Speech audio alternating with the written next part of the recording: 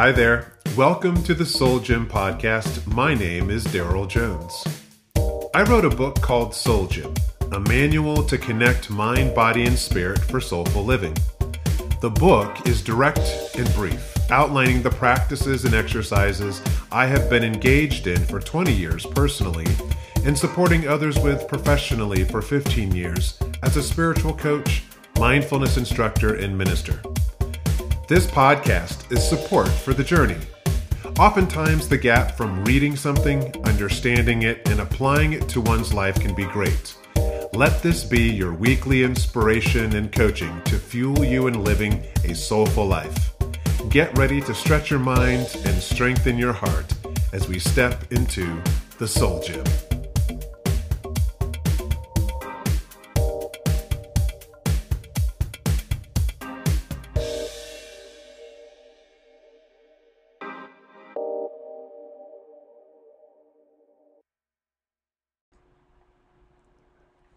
Hello. Welcome back to the Soul Gym podcast. Rev Darrell here. So grateful that you've taken a moment to tune in and to exercise your soul a bit, to stretch it, to strengthen it. And today we're going to do so around the concept of love being greater than fear. This is one of the cornerstones of any spiritual journey, I believe, but in particular as it relates to being a soul gym practitioner and bringing together the mind, the body, and the spirit to live a soulful life. We must be adamant about choosing love over fear. And it is a choice. Now, I get that there are moments in our lives where we are seated in a car and someone's driving crazy. We're going to be fearful. And there's nothing wrong with fear itself. The challenge is when our fear is not monitored or it is not checked, right? So think about it this way. There's nothing wrong with eating a donut. I did not eat one this morning, although I wanted one, so it's fresh on my mind. But there's nothing wrong with eating a singular donut. There's nothing wrong with eating a few donuts here and there. But if that is the staple of your diet, you are quickly going to find yourself in a heap of trouble when it comes to the biochemistry, your energy, your capacity to respond to life. Fear is like a donut. Fear in and of itself, coming up here and there, is not a bad thing. It actually is meant to serve you. It's there to protect you. However, a steady diet of fear all day long doesn't do anything to really help your overall sense of well-being, connection to source, connection to light, and connection to the most important person on the planet, you. We live in a world that loves fear. Now, I'm sure anyone on the news, anyone in any of the radio stations, anyone in any of the jobs that we're in would say, that's ridiculous. We don't love fear, but we use fear universally on this planet as the means of motivation. So think of the most mundane product on the market that has nothing to do with your health. But if you turn on the television and you watch some commercials, most of the things that are being sold to you are being sold to you out of a space of, oh my gosh, well, what, fear, you can call it fear of missing out, fear of not understanding, fear of not having the best. There's so many different levels of fear that get used in marketing, but ultimately it is the driving force, it is the catalyst to try to motivate us to buy something, to engage in a product, to engage in a service. And the default tendency of our animal humanity is fear, because there's things that we need to protect ourselves from. right? So if you look at any animal, especially a wild animal, but even domesticated animals, if you have a bird, if you have a dog, if you have a cat, if you have a hamster, they are constantly checking their environment to make sure that it's not going to harm them. Whether it's sniffing to make sure there isn't a strange or foreign scent coming through, if it's scanning and looking back and forth, if it is actually showing teeth and getting aggressive when something presents itself that they've never seen before or they're not familiar with, that is just this self-preservation mode within us. And that exists obviously for animals that don't have the same level of conscious thought and reasoning that we do as humans. But the thing is we have this higher capacity as humans to think and to reason and to take things into consideration. We have the ability to choose as opposed to just react to a stimulus in our environment. And yet, we don't really check the fear that we experience. A lot of the fear that we experience has nothing to do with what is actually in front of us. So let's use this for an example. I was talking to a friend the other day about their pet who was having some health challenges. And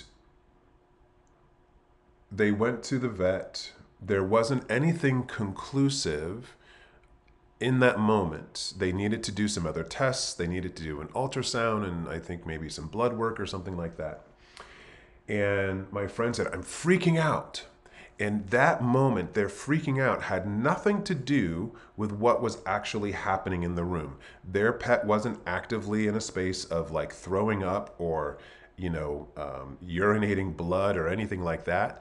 There was just some discomfort that was apparent, and the vet said we need to do some further tests to be conclusive or to see what's going on. But in their mind, they were running into the future to these worst case scenarios. Now, I'm not doing this to poke fun at my friend. My friend was just illustrating the human condition for all of us. We constantly run into the future and go, oh crap, what if this happens? Oh my gosh, what if they say this? Oh my gosh, what if I say this? Oh my gosh, what if I don't do this? Oh my gosh, what if they don't do this? And it's part of our jobs even, right? Where we have to catastrophize or come up with worst case scenarios in order to plan and prepare.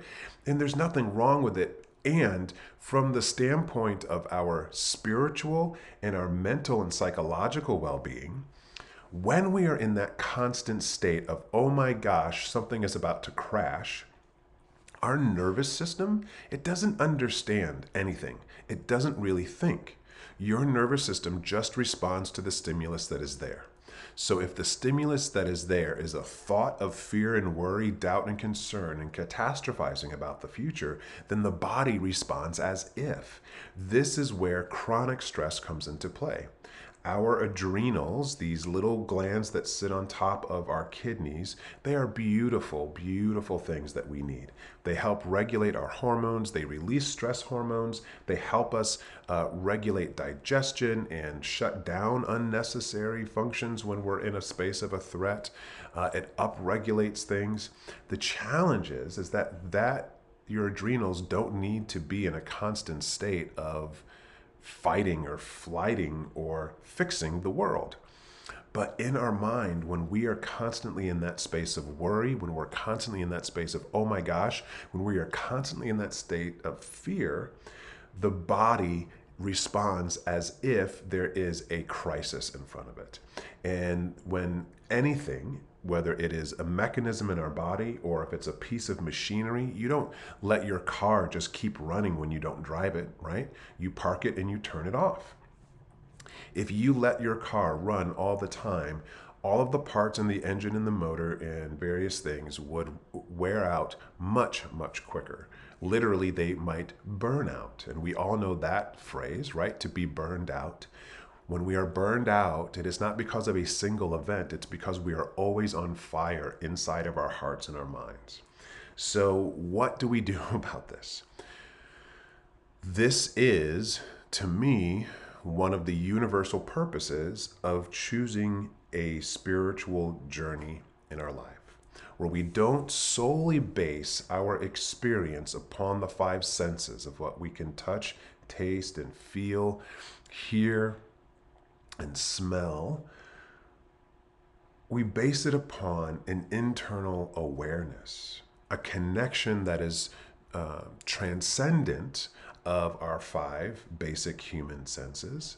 Some people call this living beyond the three dimensions, where we live in 4D in the fifth dimension.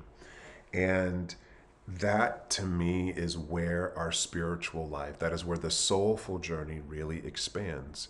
But it requires work and exercise on our part. Why? Because our default dominant tendency is to be more human and animalistic than anything.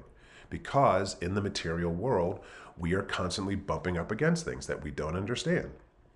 So the body goes, oh my gosh, I don't understand this. And just like the animals, domesticated or wild, we go into a state of growling, showing our teeth, cowering, running away. And that doesn't need to be the constant state of our existence. Internally, we can have a powerful, powerful space of safety, of wellness and wholeness that we can bring into any situation, especially those that we don't understand, and to stay connected to that sense of wholeness, to that sense of oneness, to that sense of safety, to that sense of love and light and truth and creativity and possibility and freedom, and knowing that there's more than enough of everything for everyone to go around. If we work together to make it so, then we don't get so caught up as easily in the fearful state. But it requires us to choose love over fear. It requires us to choose something, anything, over fear. Fear is an unintelligent state of mind.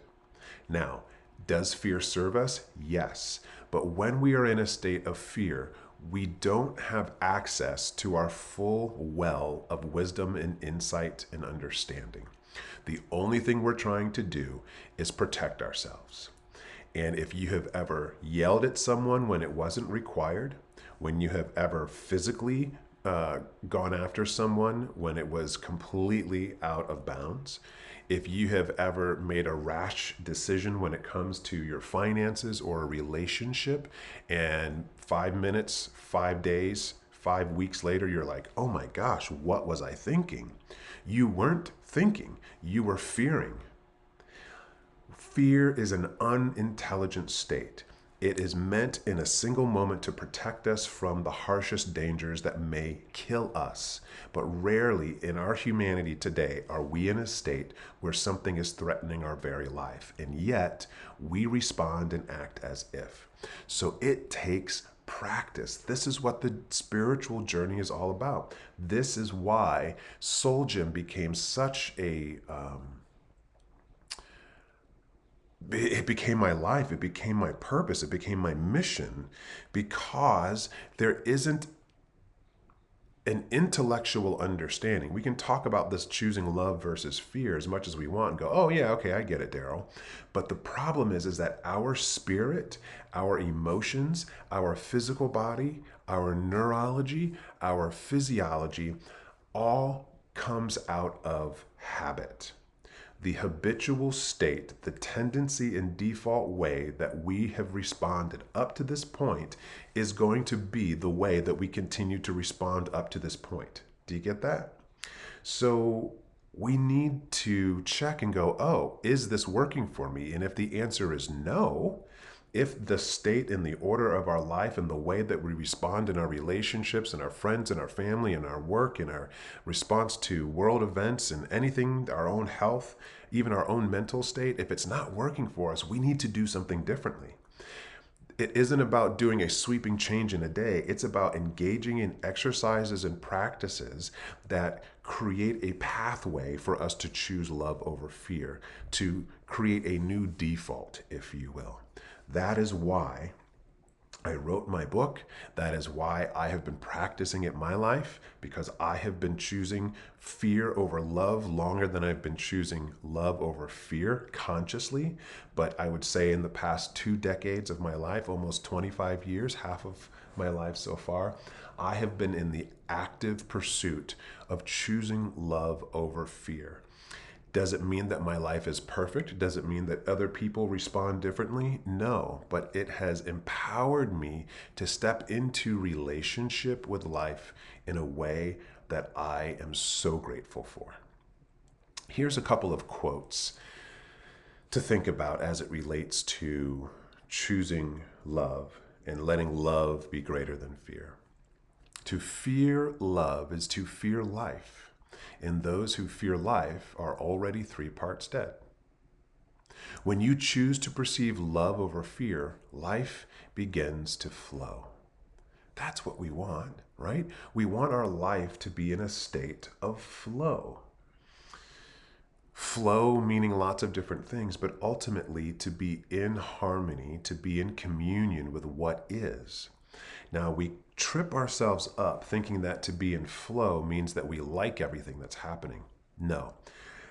To act lovingly and to be in love with life doesn't necessarily mean that you actually like everything that you see, hear, touch, taste, and feel. But it does mean that you respond and move from love first. At least you choose love when you realize you have defaulted to fear. What does this look like? Oh, just the other day, I heard a young African-American woman who we were in a group and there were some snacks afterwards. And one of the snacks was cut up watermelon, which if you are familiar with, it was an image of kind of the simple country bumpkin black person, uneducated, sitting around on the porch eating watermelon in the South. It was one of the images depicted of blacks at the time that has kind of been this comical Sambo reference. And I don't even know if this young woman had experienced anyone really doing it. She was probably maybe in her early 20s. And there was, I would say, a historical remembering of the shame of the, just the hurt of that image and that connection. So much so that a young white woman who was personing the table and making sure that, people could get refreshments just said, "Hey, would you like some watermelon?" And later off on the side, I heard her talking to a girlfriend, and she said, "Today's a good day because this white woman asked me if I wanted some watermelon, and you know where my mind went. And I chose not to say anything." Now, without getting into splitting the hairs, did that woman intend to offend her, blah, blah, blah. What this woman realized, this young African-American woman realized, was that in that moment, there was this fear, there was this anger, there was this historical feeling that was rising up as someone who I'm pretty certain had no intent of consciously doing or saying anything to offend this young woman. But in that moment, she chose not to react. She chose love over fear. And choosing love over fear doesn't mean that we become a doormat to life. It doesn't mean that we don't put our hands up sometimes and say, "Hey, this doesn't work." But what it does mean is that we take a moment, we take a beat, and then we respond. This is a learned practice. This is not something that you just get. You must practice it first in your own spiritual practice. This is why forgiveness work and meditation and prayer, reading words that inspire you, listening to podcasts like this to help you stay in what some might call the high vibration or the consciousness of love. And then when you step out in life, The gift of all that spiritual exercise and practice is that it has brought you to a space of awareness that when you have these triggering moments, right before you respond in a way that maybe was your usual, whether it was good or bad, you have a spot second of awareness that you can choose. This is what soulful living is all about. Moment by moment, realizing the choices you are making and either going with them or course correcting. I am so grateful that you are here today. I am so grateful that you've chosen this spiritual, soulful journey. Let's close with just a quick moment, a deep breath in and out. And what I affirm in this moment for everyone listening to this podcast is that we are creatures of choice, that we have been imbued by the living spirit with the power of consciousness, choice, and awareness.